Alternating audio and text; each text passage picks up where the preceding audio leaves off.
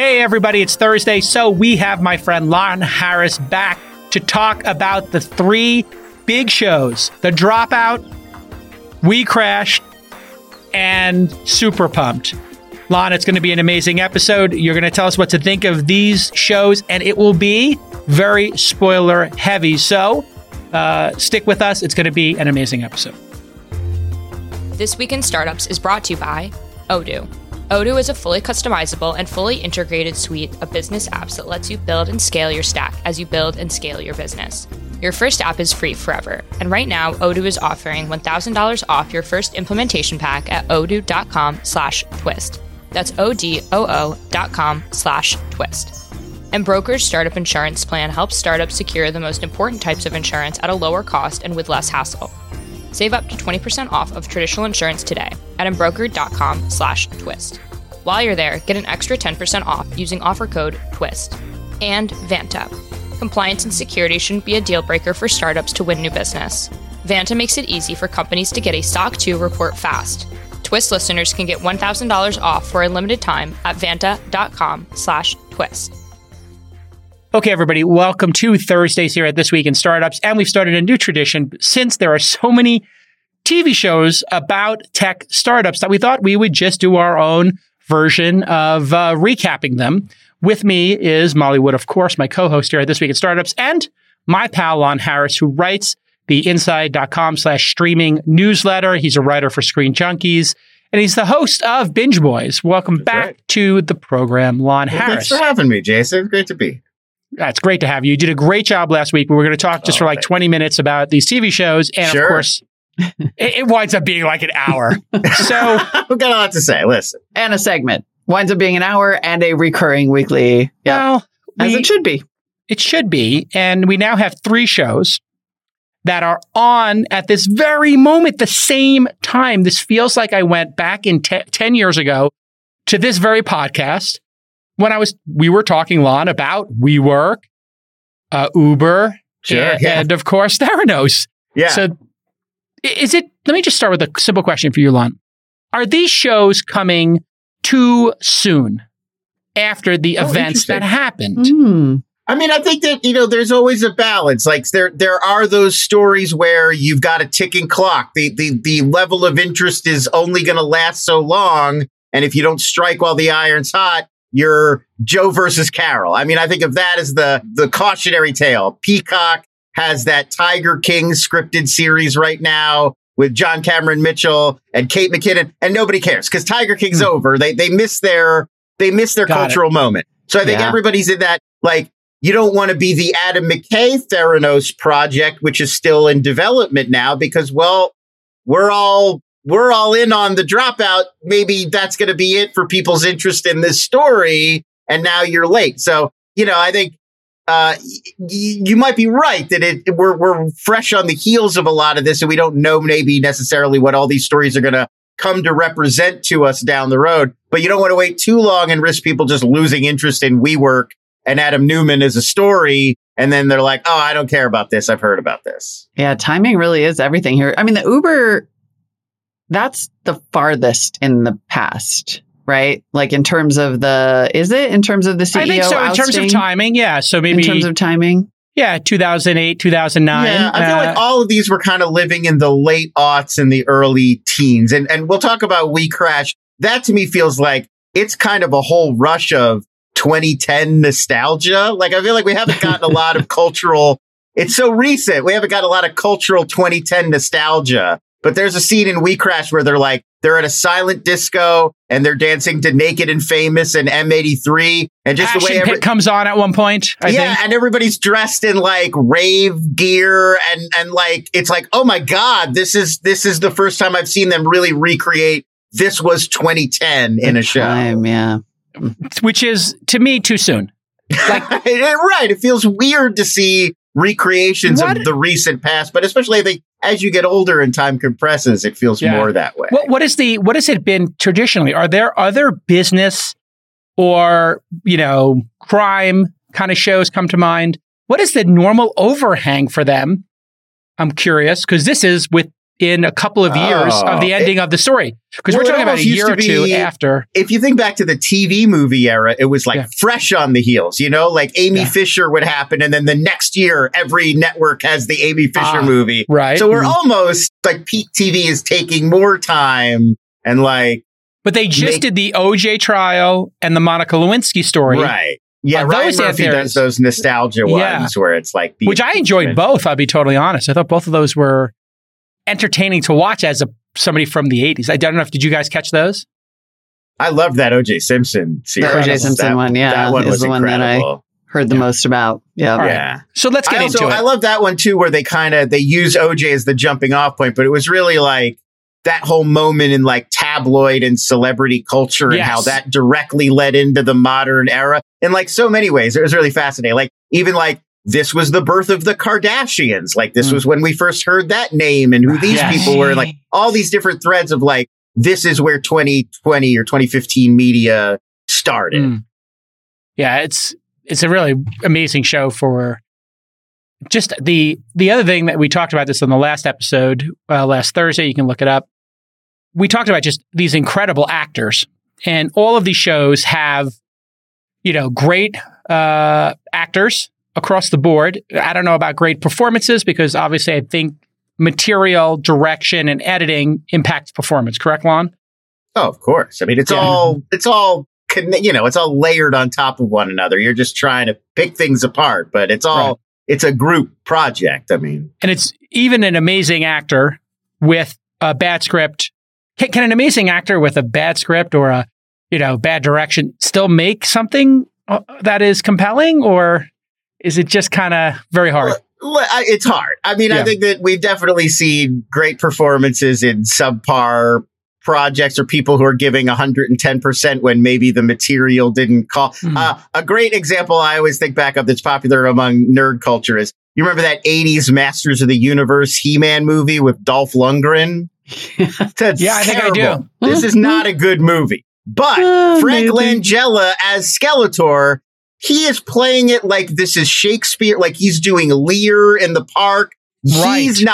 He's not acting. And I mean, even more, I don't think this is a terrible movie, but even in that Spider-Man movie last year, Willem Dafoe is not showing up to be in a Spider-Man movie. He's showing up with the same seriousness of purpose he had playing Van Gogh or playing in Florida Project, or like, it's acting. It's Shakespeare in the park. I mean, literally. Yeah. He's he does the same. He actually does the same thing in Aquaman too. Like he just brings all this gravitas to Aquaman, and you're like that guy. Brian Cox too. You'll see Brian Cox show up in like a silly thing or in a horror movie, and like that just happened for me. Brian Cox showed up, and I was like, "Oh my god, this is incredible!" And did you read his autobiography?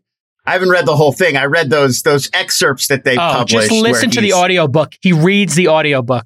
Of course, yeah. It is phenomenal. And it's literally 3% about secession and 97% about theater in the 60s, 70s, 80s. Sure. I mean, he's had movies into the 90s and just the stage acting in the UK. Unbelievable. People forget how often they saw him in the 90s in films because he wasn't a household name yet. Manhunter. Right. Yeah, the original Lecter. He's the uncle who adopts young William Wallace and raises him in Braveheart. But like people don't remember that, like where they're like, he's got to teach him Latin, and like, that's Brian Cox, but he wasn't famous yet. So he's so good. Did you ever see Manhunter, Molly? No. Okay, so there was before Silence of the Lambs, they did Manhunter, and it is the most amazing. I think it's for me the best, or tied for best Hannibal Lecter. Well, it's director Michael Mann, and it's Michael Mann. Book. They redid it. It's Red Dragon, the novel. So Brett Ratner remade the movie years later with Ed Norton, but this was the original version with William Peterson. So and Brian good, Cox. So good. Okay, there's all your preamble. That took 10 minutes just for us to get warmed up. I mean, this is why we are living in the age of streaming. We really it wasn't Michael Mann's first movie. I saw that in the comments. I believe Michael Mann had already made a few films. In Miami Vice, he was already coming off of Miami Vice. Right. I mean, the washed out scenes of, the detectives and just an incredible cast. If you haven't seen Manhunter, that's my gift to you. Listen, when you start scaling quickly, your company needs to be run professionally, and Odoo is the software that helps you maintain control of your fast-running business. Odoo's suite of business apps lets you run your entire company on one platform. This means you don't need to keep adding a bunch of different SaaS products and paying for them and logins and data. Everything you need is already in Odoo. All you have to do is turn it on when you're ready. Odoo has over 40 main apps and over 16,000 apps from their open source community. You know, stuff like sales, accounting, marketing automation, HR, website builders, and so much more. Plus, if you only need 2 or 3 apps to optimize your workflow, well, that's all you're going to pay for. Again, Odoo helps you streamline by running all your business apps on one platform. No more issues transferring data back and forth, and you'll have one customer support contact across all of your apps, not 20. So everything's going to run easier, and it's going to be more affordable. Your first app, always free. And Odoo is offering right now $1,000 credit on your first implementation pack. Well done, Odoo. Just go to odoo.com/twist to get that $1,000 off. That's odoo.com/twist. I love these $1,000 offers. Well done, Odoo. All right, there's 3 shows. I want to start with a classic, F, Marry, Kill. Yep. We have WeCrashed, we have The Dropout, and we have Super Pumped. Who are we going to kill? Molly? I mean, I don't think this is going to come as a surprise. I'm going to kill Super Pumped. Same for me, Lon. Yeah, I mean, Super Pumped feels the most overblown and kind of cartoonish to me. And it's the one that's about startups exclusively in that world instead of being more about the people and the characters and the world and the, you know, the personalities. And I'm more interested in that stuff. So, of course. Yeah. So I think now it comes to, I guess, which one are we going to F or marry? I don't know how to play this game. We say Boff in my family when my niece is around. We say marry, Boff, kill. Okay, let's do that. So is it Boff, marry? Boff or marry. Now we're down to Boff or marry. Right. So marry is the one you really love, and Boff is the one you're kind of like you're enjoying it, but you could take it or leave it. Yeah. I think I mean, this is tough because this is harder than I thought it was going to be. Polygamy. I'm marrying both. I'm going to marry both. Both of these are pretty strong. I'm going to live an alternative, open lifestyle. Polyamory is the jam right now. I'm going polyamory. So, I'm marrying both. That's it. I'm trying to think of the one that I might stop watching, given like if I knew we weren't going to talk about this again. I can't stop watching either. It's just too hard for me. No, I'm gonna see both of these through to the end now. I'm hooked in enough to want to watch them. If you could only watch finishing one. Super Pumped too, but I'm definitely gonna finish these 2. I might end up going back to Super feel Pumped. like if I were going to stop watching one, because I'm a little ruthless about TV, I'm sort of surprised to say that it now might be The Dropout. It could just be because it's farther along in the story, right? That's all the way up to 5 episodes, farther along in the story. Now I know how it's going to play out. We've had a big emotion, like the big thing. And she's I don't want to spoil it completely. Yeah. She's all the way transformed. It might be like a little less interesting to see the kind of the crash from here, but WeWork is still building. And also the 2 of them together are so, like, it's just so compelling. I think one of the rewatchableness of the shows is also a factor in the marrying, if I'm correct. So if it is rewatchable, which one is more rewatchable? For me, I'm thinking, this is a hard one too, because I am so drawn to the Balwani character with Elizabeth Holmes. Like he started to really come into his own. But Jared Leto and Anne Hathaway, I feel like I'm going to watch WeWork again someday. WeCrashed. I don't know. This is WeCrashed rather. Yeah. All right, let's just get to it. All right, anyway. None of us can just talk about them. They're both tells you really though, strong. like, we do have at least one clear answer here, which is Super Pumped is not watchable long term. It's just not. It is completely lacking in subtlety in the ways that the other 2, and its biggest problem is that these other 2 came out at the same time to show us how it should be actually done. It is very weird that all 3 of these landed in the same month, essentially. Okay. Yeah. It's also Super Pumped is the one that we know is coming back. That's also it for like both The Dropout and WeCrashed, purely limited series. They're going to end and that's the end. Super Pumped is an anthology. Every season it's going to come back and be the story of a different business, rise and fall. So the season 2, I think it's going to get canceled. They already picked it up. Season 2 is going to be Zuckerberg and Sheryl Sandberg. The later years. And what's interesting about that is that they essentially seem to have commissioned a book from Mike Isaac on because Shira Frankel and Cecilia Kang, of course, wrote that incredible Facebook book that just came out, whose name I can't remember, but I have it on my Kindle. That is, among other things, about that relationship. And then Mike, who is their teammate at the New York Times, has apparently already been commissioned to write the same book. So that Showtime he can do his Showtime show. More seasons of this, which is fine. Is it? It doesn't sound fine. Sounds like I think the name of that book is An Ugly Truth, Inside The Ugly Truth. Yeah, thank you very much. But that's the whole, I mean, they want to develop these shows from podcasts for that exact reason, because they want to like pump multiple. They're doing the same thing. There's the Slate Slow Burn podcast, and they've adapted the first season of that as Gaslit, this new show for Starz, which is about the Watergate scandal. Yeah. And so, but that's the same thing. Like they're hoping, we can make every season of Slow Burn into a, spin-off series. And like, it's all Ben Stiller's doing Everybody wants to franchise. The Bag one is being done with Ben Stiller and Rachel Maddow. Rachel Maddow. Yeah. So Rachel Maddow is taking some sort of a break to go do this with Ben Stiller. Okay. So let's get started. Leto Hathaway. This is the easiest place to start for sure. And we have 3 episodes. We have not talked about the show yet. Well, Nick is doing what my son did right now, by the way, which is be like, I can't believe you called him Leto. It is Leto. I'm sorry, Jared Leto. And I was did everybody know this to that extent? He was we are all supposed to know it's Leto. Duke Leto is Dune. Jared Leto is Leto. Like as if it has an H. Leto. I knew that. Anyway, sorry, I'm just a little tired. All right, so where do we start with this? I mean, I watched these. After the first episode, I literally took out my checkbook. I wrote Adam Newman's next company in the line, and I put $1 million. And I just left the date field open and signed it, and I just put it on my poster board because I was like, I'm not joking. I mean, watching his relentlessness to make something out of nothing to me was, I fell in love with Adam Newman. I literally want to throw money at him.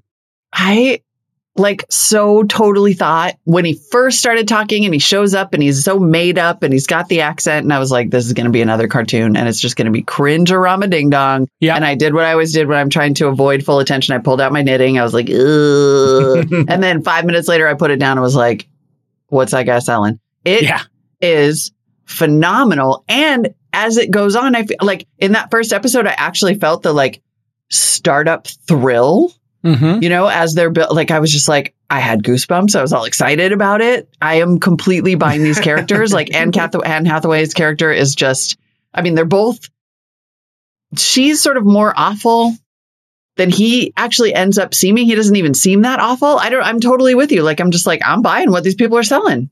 They're doing it. They're phenomenal performances.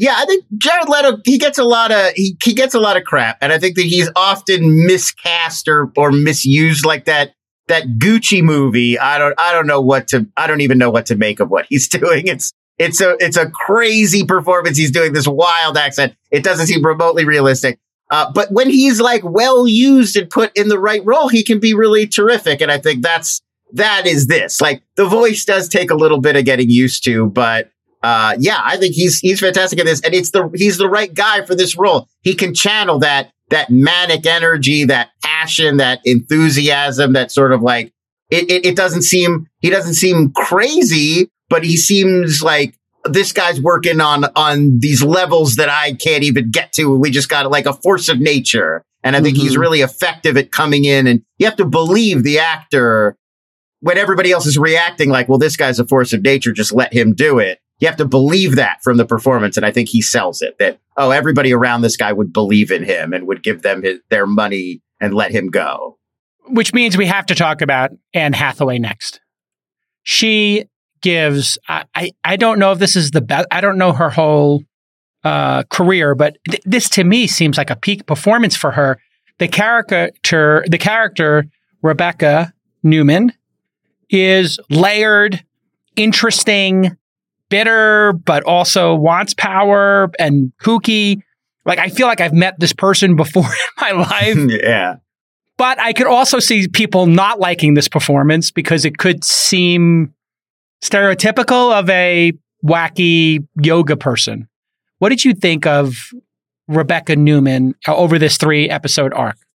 I mean, you live in Los Angeles, you meet a lot of variations of this person, and I'm like, you could tell, I think that it's a pretty lived in natural performance, because right away I was reminded of the people that I knew who were like that. Like, oh, I get exactly what type of person Rebecca Paltrow. I didn't know that, by the way, before this show. I had not read up enough on WeWork to know about the Paltrow family. Oh, connection. I knew about that. Yeah. So that's a fun thing that they play around with a lot. That Rebecca Newman's father is Bob Paltrow, the brother of Bruce Paltrow, who is the father of actress Gwyneth Paltrow. So it's her cousin. Her first cousin. Yeah. And like that, they play that. I don't know if this is realistic or not, but they play this as this has been a thing her whole life. And she's felt like she's in the shadow of this international superstar, Gwyneth because Paltrow. She's also an actor. And wants to be an actor. Or wanted to be an actor. And it's always going to naturally, like, even when she tells her father she wants to be an actor, goes, oh, like Gwenny, It's just like, well, so immediately going to be compared to, at that point, already Oscar winner Gwyneth Paltrow, because she won for Shakespeare in Love back in the 90s. Yes. I mean, I thought that when I saw the previews that seemed to rely heavily on their relationship and like what kind of person she was and does she have any depth and what are her goals and dreams and her crying about it and stuff. I keep going back to like, I thought this was going to be a caricature of both of them. Yeah. Because I think of both of them as caricatures in the real world. And now the show has come along and made them these very big characters, right? It's not trying to tone them down in the slightest, but it's made them big and also real. Yeah. And I think that's really an accomplishment. It's a really hard needle to thread that it doesn't. WeCrashed, they've got the craziest antics. Like I think you could argue Elizabeth Holmes may be the largest fraud, but it's hard to make the case that story is just a zanier, bigger scale story than WeWork. And they had all this material, and yet they managed to still find the humanity in it. And not only from Adam and Rebecca, there's a great sequence right at the end of the 3rd episode, Summer Camp, of WeCrashed, where you're just following a lot of that story you follow from the head of comms. It's like a bottle episode. It's all happening at this event, and there's this journalist there, and all of these sort of scandalous things are happening that the journalist is writing about. They keep telling the director of comms, you got to take care of this. And then by the end of the episode, we've sort of been following it from her perspective. And it's a dialogue free scene, but just of her leaving and getting into a lift and taking off from the summer camp. And it's really potent how they sort of drive that home. They do it as well from the perspective of like a young WeWork employee. I don't even think you learn her name, but you're just like track enough of her POV through the weeks or months that she's working there to get a sense of all these different perspectives. And it's really well done. And they find the real human stories underneath all this craziness that was happening.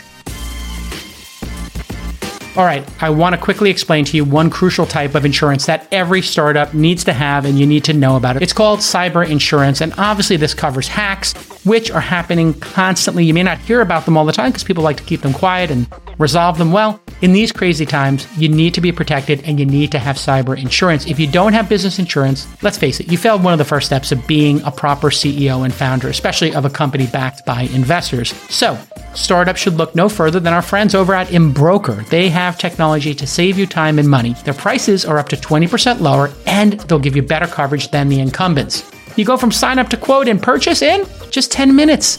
And when you work with Embroker instead of those slow incumbents, you're not dealing with these large lumbering corporations. Nope, your sign up takes days, not weeks, and the process is completely transparent.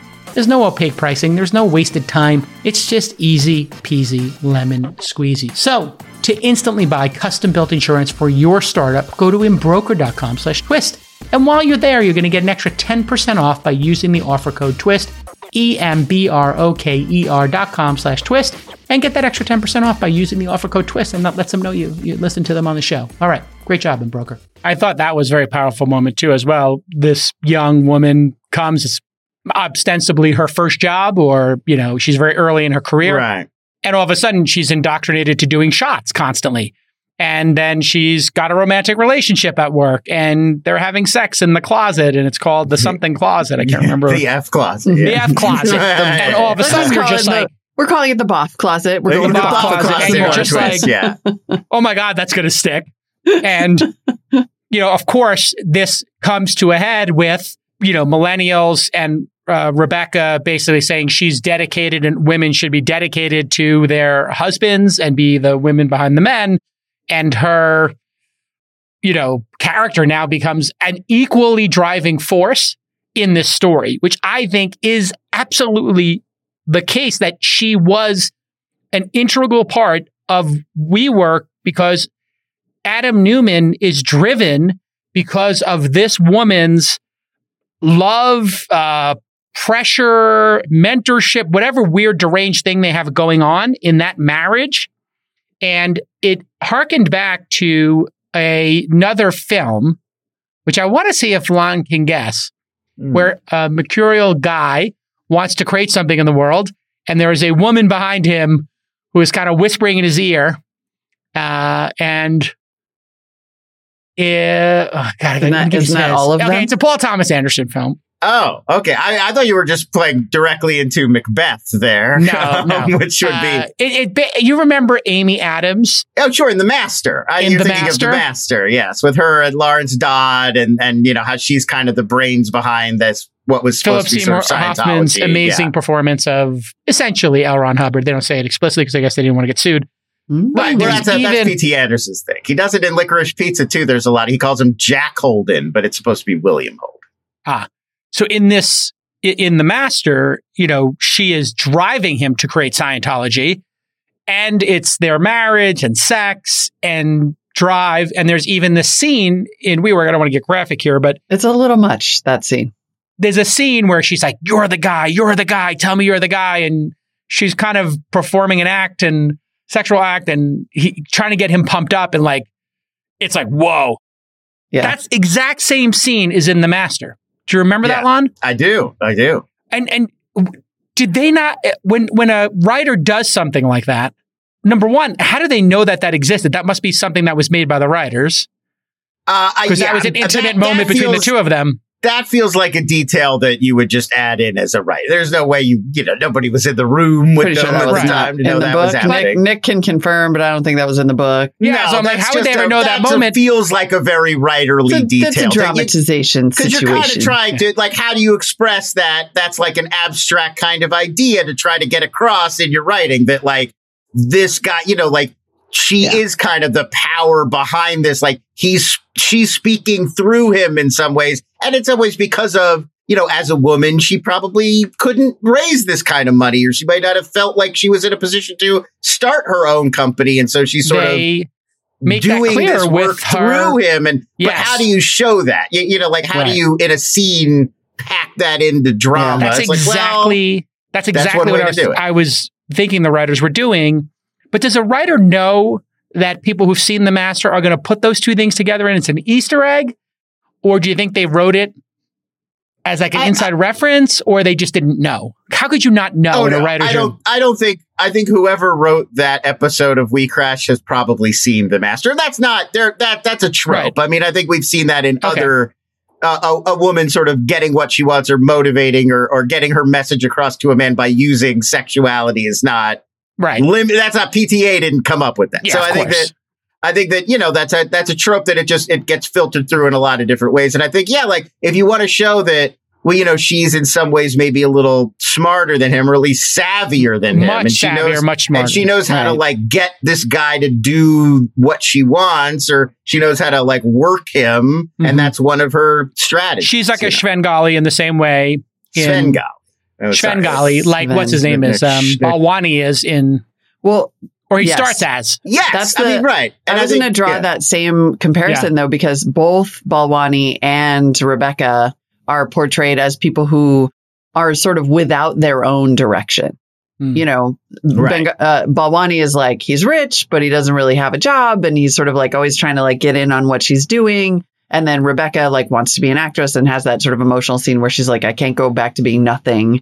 Because turns out yoga is not my thing. And they're both sort of seekers who find their direction in what they're partners doing, but also become manipulators of that direction, which is kind of interesting comparison. Yeah, I mean, I think that it's is not a thread. only gender roles. It's a Right. No, it's not. And I mean, I think that's kind of a thread that runs through a lot of these, all three of these shows, really, is like the founders in some ways inspire all these people or get what they want out of all these people because they see themselves. They're always reflecting people back at them. They want to see themselves in these, like, I'm part of this person, this exciting project, or like, Yes. and so I think that, that's definitely in play for both Rebecca Newman and Sunny Balwani and a lot of these other characters. How they feel about these companies is often how they feel about these founders or their relationship with the founder. Right.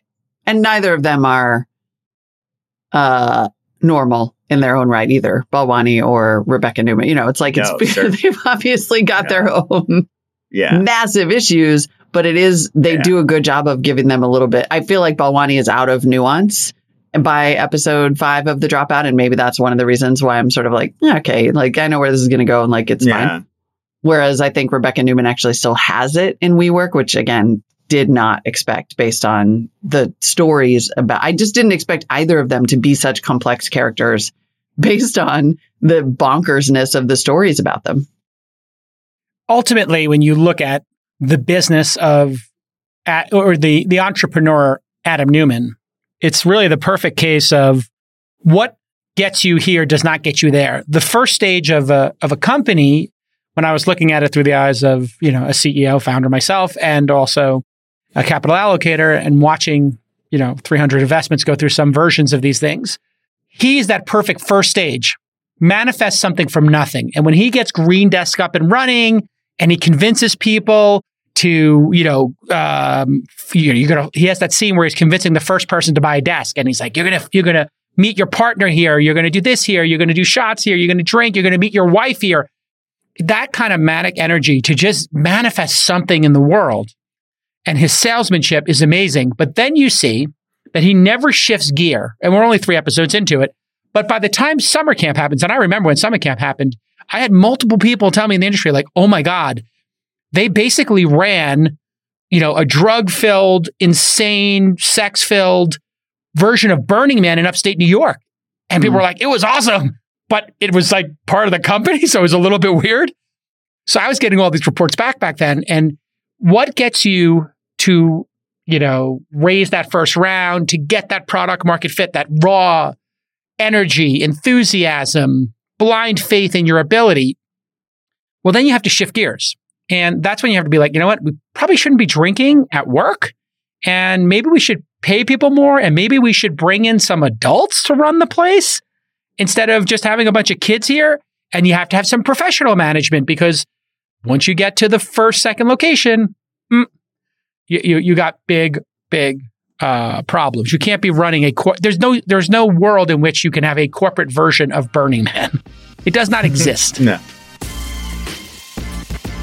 Listen, when you're a founder, it's fun to trade your craziest stories with other founders. Recently, Balloon CEO Amanda Greenberg, one of Lunch's awesome portfolio founders, told me how Vanta's SOC 2 solution helped her save an important deal in the final hours. Balloon, if you don't know, sells SaaS productivity and collaboration software. And when they needed 10 documents in place within 48 hours to close a very important SaaS deal, well, Vanta saved the day by supplying customizable templates and helping them through the process to close. So if you don't have your SOC 2 tight, you can't close these major customers, and Vanta's going to really help you get that done so quickly and so easily. Vanta's compliance software makes it easy to get and renew your SOC 2. They continuously test against technical and non-technical SOC 2 requirements, and they partner with over 24 audit firms who have been trained to file SOC 2 reports directly within Vanta. And on average, Vanta customers are SOC 2 compliant in just 2 to 4 weeks.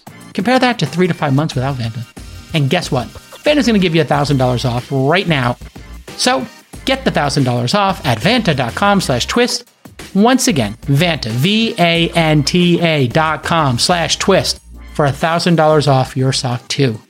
I mean, I think one thing I think that's interesting about these 3 shows, looking at them together, Super Pumped, its kind of critique of TK and Uber and how he ran it was like, it was so aggressive, and he had this wartime posture, and he was really like bending the rules or breaking the rules to go after his competitors. Reinterpreting is what we like to use.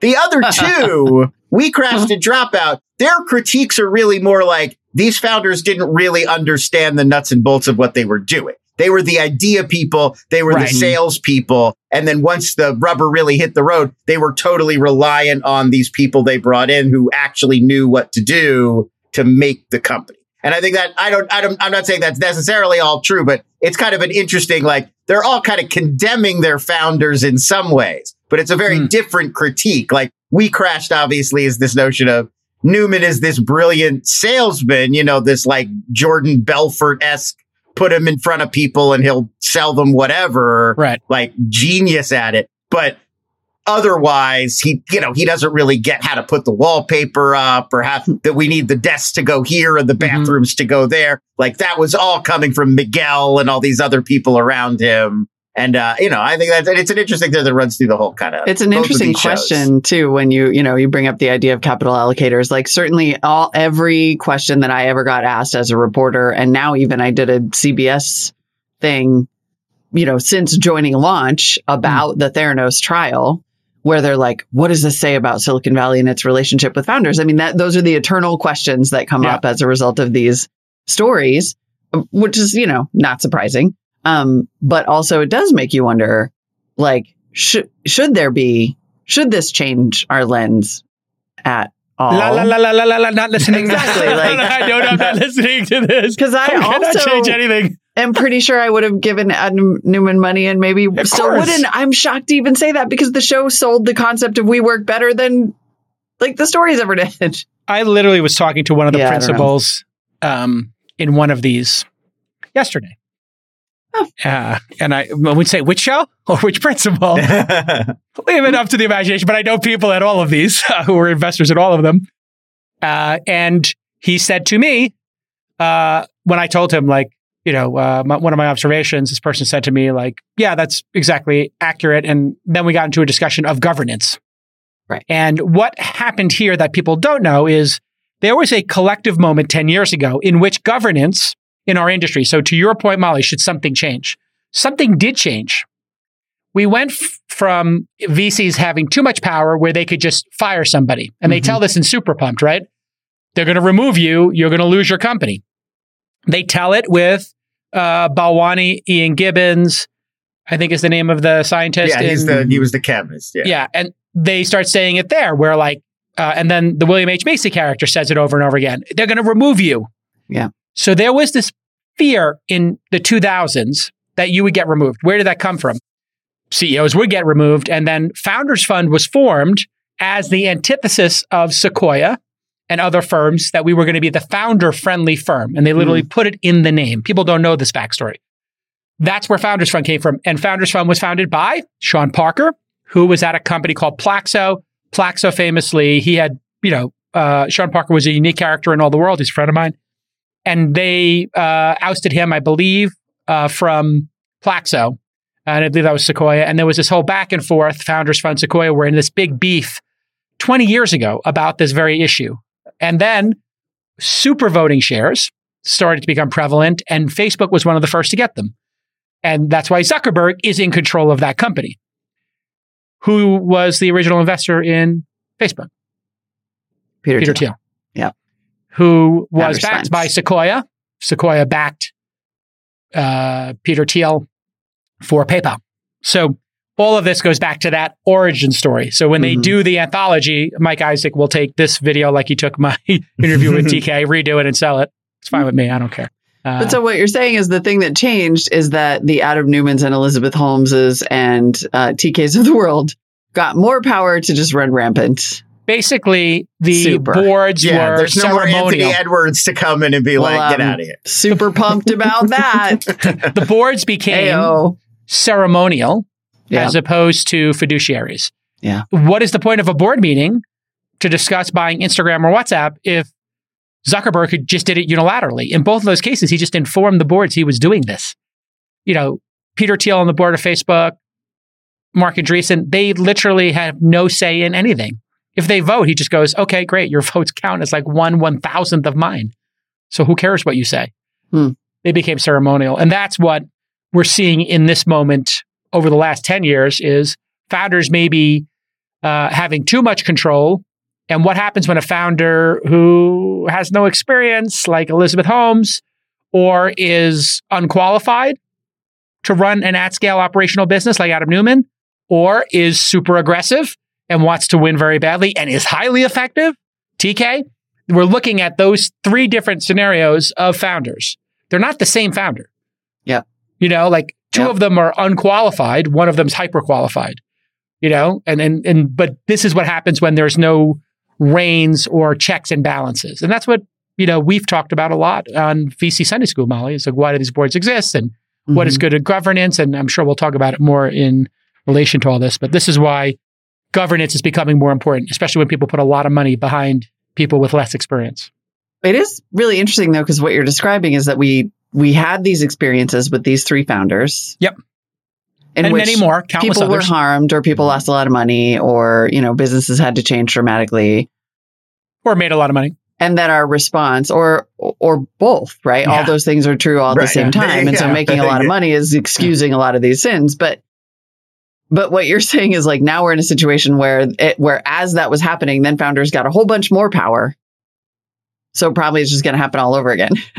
Well, that was, I would say that was peak on some level. That was peak right? giving away of power. Yeah. And now I think what we'll see is some return to normalcy. Right, I think we'll see the pendulum kind of maybe go back to the middle a little bit. And maybe it will forever, and it will never be as crazy as it was with VCs being able to just boost founders who own 5 or 10%. And founders felt like they were, there at the behest of whatever the VCs wanted. But I don't think it's going to be founders can do whatever they want and the board is ceremonial. So we'll start to see a little bit of that. Is this crypto and Web3 next? I mean, in 2028, 100%. Are we watching the shows about like the Bored Ape rise and fall and like that's what's coming down the road? Yeah, and those will be 100 times more insane because those people will all be going Vegas party blowout sequences. No, it'd be more like money laundering and people from terrorist organizations or organized crime buying these things, flipping stuff. It's it's going to be start developing Chinese government, Russian government money, dark money pools. And all that kind of gnarly stuff, because when you run money as the operating system of these things and it's dark money, all kinds of a whole nother level of things happens that doesn't exist here. That NFT series is going to have to go to Showtime. You're not even going to be able to put that on regular TV. Up. Somebody picked up a version of this, I thought, with that Silk Road book that Nick Bilton. Yeah, wrote, that's optioned. Yeah, well, that you could I could see that, like the early, like the dark web stuff and like how that sort of that's its own kind of story. I just feel like, to me, this feels like the current era of tech that's going to inspire the shows in 10 years is all going to be 100%. In the crypto and then space, that is going to fall into the super pumped category of storytelling, where it's a little bit tricky because it probably won't be that. I mean, there are some personalities here. Don't get me wrong. Like AirPods.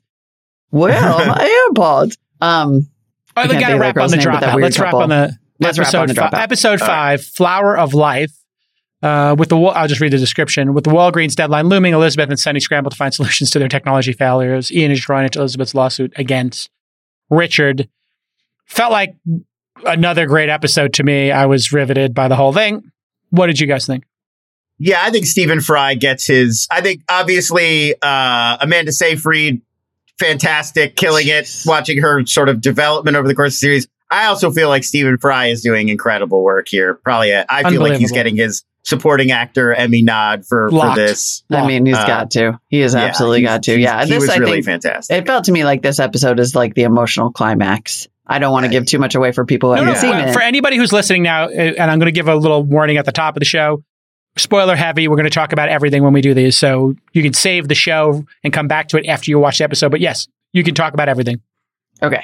All right. Well, it is the emotional climax, and it is the part where some avoidance comes in, because if you are familiar with this story, that this person died in real life. He kills himself, He kills himself. And the show, more even than like the books have danced around it, some of the legal cases have danced around it. The show draws a 1-to-1. Theranos killed this guy. And the pressure of the lawsuit. Intense. Yeah. Knowing that, he would either have, if he testified, Theranos would come after him for violating his NDA, But if he didn't, he would be perjuring himself. He felt like he was completely trapped in this sort of situation. And I don't think he was trapped in the situation. When I was thinking through it, I was like, I don't think this is the end of his career if he testified against them, because he would be forced to do so. And I think he would find another job. So I felt that was a little unbelievable and a bit of a construct.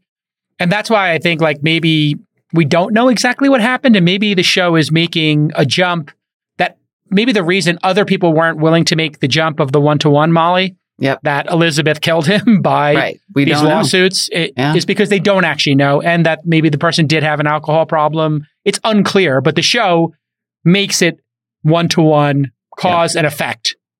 If not for these lawsuits, which are based upon Elizabeth lying on the patents, he would not have felt the pressure, and they build it up.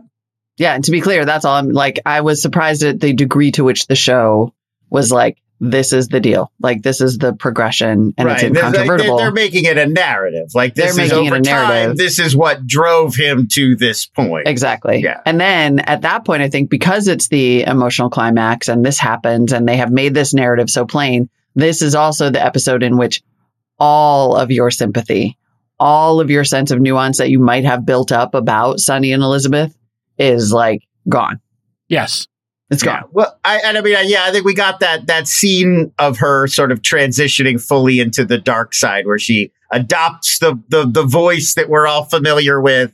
And she makes this formal decision we're going to break apart the Siemens machine and we're going to figure out how that works and basically steal their technology to fake our technology. And so I think once we cleared that hurdle, that's it. Now the transition is over and we're fully into being a fraud. So which is exactly, by the way, from my understanding of it, and I've had John Carreyrou on this program early on, and the John Carreyrou Wall Street Journal investigative journalist shows up in this episode, and he's great as well. And I thought that was played perfectly. I'm not sure by who, but it was very well done. And that is really, I think that the next part of this is the unraveling of it. So this is kind of the peak of Elizabeth's story in terms of turning to the dark side. Balwani being kind of her, the emperor in this, kind of pushing her along to do this. Where it's like, I already broke the machine open. I did it already. He's like, you're halfway there. Thanks for the permission. Preceded your fraud. I do think one thing that's interesting that they're doing very specifically in the show is they're showing her how influenced, how malleable Elizabeth Holmes was and how easily manipulated she was by older people in her life that she looked up to. Not only Sonny, but there's that crucial scene with her mom, where she's basically floating the idea of, I want to quit. I don't want to do this anymore. I can't do it. And her mom is like, no, you have to. And basically like, I won't be proud of you anymore if you stop doing this. And so, it's interesting. They keep drawing those parallels to like, she kind of saw that she was going too far, but she was listening to all of these mentors or all of these authority figures or what she saw as authority figures in her life. And there is a way to see that sympathetically, right? Because you're like, she is sort of pushed around by these people, or what you realize is how freaking young she is. Right. I think that's what they're kind of driving home in those moments. Exactly. Like she's a person in her early 20s. This is her first real job. Yeah. She didn't even finish, she barely went through any college, any of the part where you just like even have the moment of like moldy dishes in the sink and you're like, oh, wow, I really have to get my shit together, right? She doesn't have any of that development. Right. She clearly has these parents. And this is why I love the kind of recurring character of the mom and how awful she is. Yeah, Elizabeth Marvel is the mom and she's doing a great job. She's doing a great job. And you can sort of see why this girl would be like, oh, I got nothing without the approval of these people. Basically, she floats the idea of leaving the mob. She floats the idea of leaving the Jedi Order or, leaving the galaxy and just, going and being a hermit somewhere. And people are like, no, that's not possible. Balwani's like, what do you mean? Like, we just quit. Like, no. She's like, literally basically like, we should just shut down Theranos 150 million in. Yeah. I don't know if that actually happened or not, but I thought that was a nice editorial flair or device that she actually looked for a way out. And I was like, you know what? I'm in too deep. I do think, to Molly's point, I think that's an attempt to keep some shred of humanity, so we can keep viewing her as like she's not a monster. She wasn't out here trying to kill people. Right. She just felt trapped. Like this kept snowballing, almost like a character in like a film noir. Like you tell one lie or you double indemnity. You know, one lie turns into two lies, and now all of a sudden you're buried, and you have to keep digging yourself in deeper, and there's no way out. Yeah. It is a fantastic episode, I think. But I'm wondering if this is the peak of the show or not, because I guess it's going to end with the trial and the guilty, right? And then they will have there should be a follow-up to this in 5 or 10 years when we see what happens. And then what I'm wondering about with all these anthology shows is the crossover. And I realize this has universe potential because in WeWork, when the lift shows up to pick her up, the comms person, I was like, okay, so now we go to the Lyft founder story and we cut to like the founding of Lyft. Or like Bill Gurley, and Benchmark were all, well, not Bill Gurley, but Benchmark was also an investor in WeWork.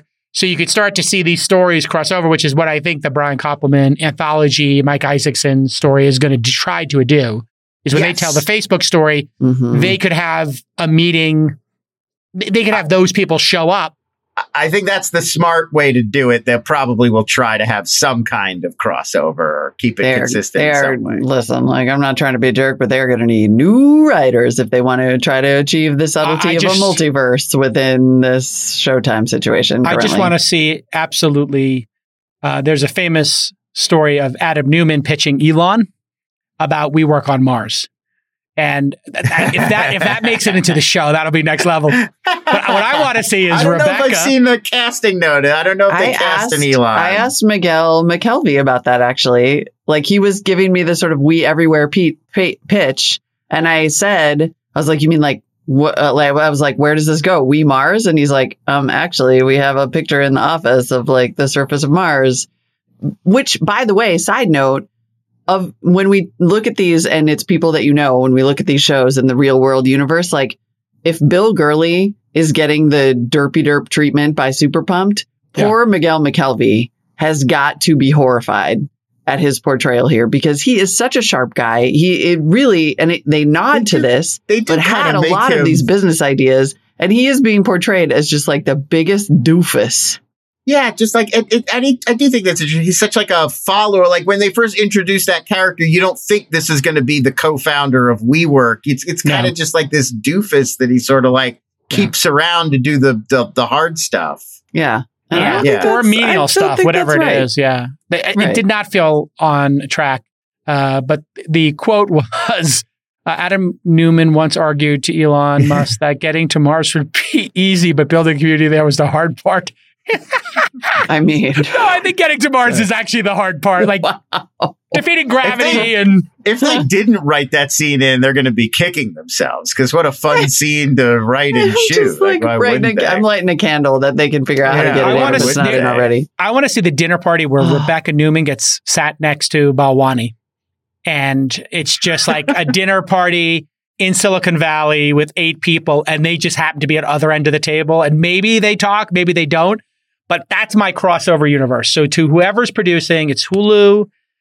And then who's doing, are they both Hulu? What's WeWork? No, Apple. WeCrashed is Apple. We're doomed because we have Hulu, Apple, and Showtime. Yeah, they're all, we can fix this. Everybody wants to have their own startup show. We can fix this. We can fix this. This is a message to Hulu and Apple. You will have to, like Marvel and DC would do every 10 years, like a little crossover comic book where they'd have different universes collide in a what if kind of scenario. You have to collide these shows. You have to, because they're so well done. Jared Leto. Yeah. And Amanda Seyfried. Like, I want to see that. Oh my Lord. If they met, just have them meet at a cocktail party and have a 15-minute conversation, the whole thing would blow up. So somebody clip this message and send to whoever's running Apple TV. And then one of you people from CAA or Endeavor CC the person. It's so easy to do the post-credit, like the Nick Fury post-credit scenes. Yes, you just make a stinger. Where it's like the next VC and they're in their office and they're like, WeWork, set up a meeting. And then they're like, oh, who was that? Everyone does a guess which VC. Was that Benchmark or was that Sequoia? It's true because Benchmark shows up. Antonio's Nut House and the Robin Hood guys pitched me as a stinger. Yeah. My God. Tell me again what happens with Robin Hood. You give the trades for free? Next scene. Yeah, or Okay, just well, like, yeah. Let's end on this. The best scene from each of these two shows up to date, or, from the last episodes, the best scene for you. We had the summer camp episode. Okay, be for any of the three, but any of the three WeCrashed, and then from the Dropout, the last episode, number 5, the Walgreens episode. What is the best moment or scene for you? I'll kick us off. For me, in the Dropout, the scene where Elizabeth Holmes puts the mask of herself on and they start dancing when they get back to their apartment, right, was the most deranged serial killer thing I've seen on television in a long time. I was just like, keep that woman away from any control or power of anything ever again. Like, do not let her near a steering wheel. Do not let her near like the cockpit of a plane. Like, she will crash whatever you put her in front of. And like, that mask was so weird looking that I literally felt like a cold chill, like Hannibal Lecter type moment. What moment do you guys have? Just a great moment. There's a great opening of one of the episodes of WeCrashed. I think it's episode 3. I'm pretty sure it's the most recent one. And they're playing, it's MGMT's Fated to Pretend is the needle drop on the soundtrack. Again, we're in pure early teens nostalgia territory.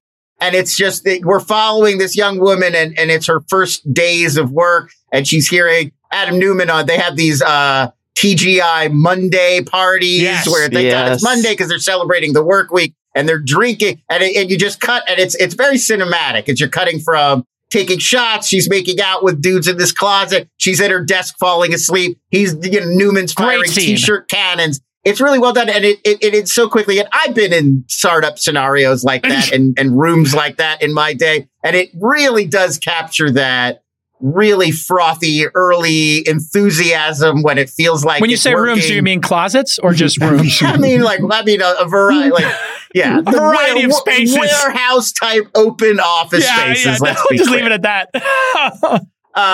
But like, it really captures it and how quickly this can spiral out of control. If there's that was what that scene did. Yes, it showed the escalation. If there's nobody at the helm and how, like, if you're just focused on scale and excitement and community and not any of the responsibility stuff, how this spirals so quickly out of control. And I thought in one sequence to just pack it all in. And I feel like by the end, you kind of get what's wrong with WeWork. So that later, when Rebecca Newman's in this tent and she's being confronted, it doesn't feel like these complaints are coming out of nowhere to us. We're like, oh, of course we've seen how this went. Molly, bad. what's your favorite scene as we wrap up? Yeah, you know what? I'm a little bummed because I agree. I thought that was so well done in terms of showing the impact of what he was building, right? So like up to that moment, we've had these, and there were a million incredible, I mean, obviously, of course, the scene when he comes and defends her to the yoga teacher, and you're like, that's the moment where he goes from sort of cartoon to badass. Like you see his sort of badass potential in that moment. Like, oh, okay, he actually is not a joke. He is a person who can be taken seriously and has good business instincts. But I loved the broadening of the story in that exact moment through the eyes of that employee, where you're just like, this has an impact on other people. Yes. And now we see the impact on those other people in such a like real, visceral, and also just cool TV kind of way. Totally with you. I will also add in episode 2, Anne Hathaway is called on to do what's got to be a tough thing for a good actor, which is to give a very bad acting performance in a Chekhov play where she's doing this ridiculous Russian accent. And it's occasional reminders that Anne Hathaway is actually very funny and became famous for doing comedies first before she was famous as a dramatic actor. I mean, that whole hilarious subplot of her getting this movie, or this theater director in there promising the space, flaming out, being humiliated, and then being like, I guess we just won't be able to use the space anymore. It's just sort of there's just good happening in that show. Well, this peak narcissism, that moment, right? Like her narcissism comes through along with his, and narcissism, confidence, fake it till you make it is one of the aspects of startups that, you do have to contend with. For me, in the WeCrashed, the best moment, or another best moment, because I do think the montage, the points you guys point out were great too. But there was a great moment, I think, for Anne Hathaway's character, and I think she's stealing the show, where she's dealing with her dad, And the judge forces the dad to say, so that makes you you did something fraudulent, so you're and he's just trying to get this guy who's a total fraud. Her father's a fraud to just say he's a fraud. And then her dad had poured this incredible bottle of wine with her and said, yeah, I bought it at an auction or something. And then she peels back the label of the same bottle of wine. And her dad was even lying to her at that very point in time about the bottle of fine wine he was serving to his daughter. Mm-hmm. That's what a fraud he is that he has to be a fraud to his daughter. And then her dad and her husband are both frauds, maybe. Yeah. And her contending with that and her childhood and her trauma, I think really explained her character in a way that I just did not expect. It was a level of depth to her character that I thought was, in a way, almost beautiful, that you could kind of like have sympathy for her because all she's ever known is a bunch of guys around her who are frauds. And she's somehow reliving her relationship with her dad, with Adam. Yeah. And her dad was telling her Adam's a fraud and didn't know what he's doing. And it turns out her dad is the fraud. I didn't see it coming. I mean, the like fragility that she gets out of this show, because there's narcissism, and narcissists, sure, they get prickly and crazy when they're challenged, but a lot of times they double down. And there's something about her fragility that is really like, it's really profound. This is a really good show. Whereas Elizabeth Holmes has now evaporated for me.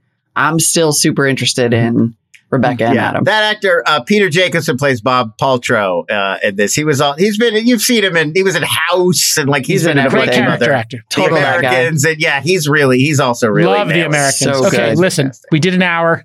Sorry, this week it's streaming. It was supposed to be 20, but we geeked out. Lon, you're amazing. Can we get Lon a parting gift? Can we send him an Ember mug, please, ASAP? Get this kid an Ember mug. He's now part of the crew. And we'll see you all next time. Bye-bye. Bye. Hey everyone, producer Nick here. I want to tell you about the SaaS Syndicate. If you're a founder of a SaaS company with a product in market, our investment team wants to talk to you. Head over to thesyndicate.com/SaaS, SAAS, to apply to raise from the SaaS Syndicate. And you can join Jason's syndicate of over 9,000 accredited investors at thesyndicate.com. Producer Justin here. Know a cool startup? Check out openscouting.com, where anyone can refer a startup to our investment team here at launch. Even if you don't know the founder, if you're the first to flag a company for us and we decide to invest, you'll get $5,000 in cash or 10% of our carry. Hey everybody, producer Rachel here. Are you an early stage startup that has product in market, some traction, and are looking to raise at least $500,000? Apply today to Remote Demo Day for your chance to pitch to over 9,000 investors in Jason's syndicate. Submit your application at remotedemoday.com. Our next event is on April 27th. And if you want to learn how to invest in startups from the world's greatest angel investor, and no, we're not talking about Chris Sacca, then head to angel.university to apply. The 4-hour workshop costs $300 and all proceeds are donated to charity. To date, we've donated over $175,000 to various charities, and you can see the full list at angel.university/charity.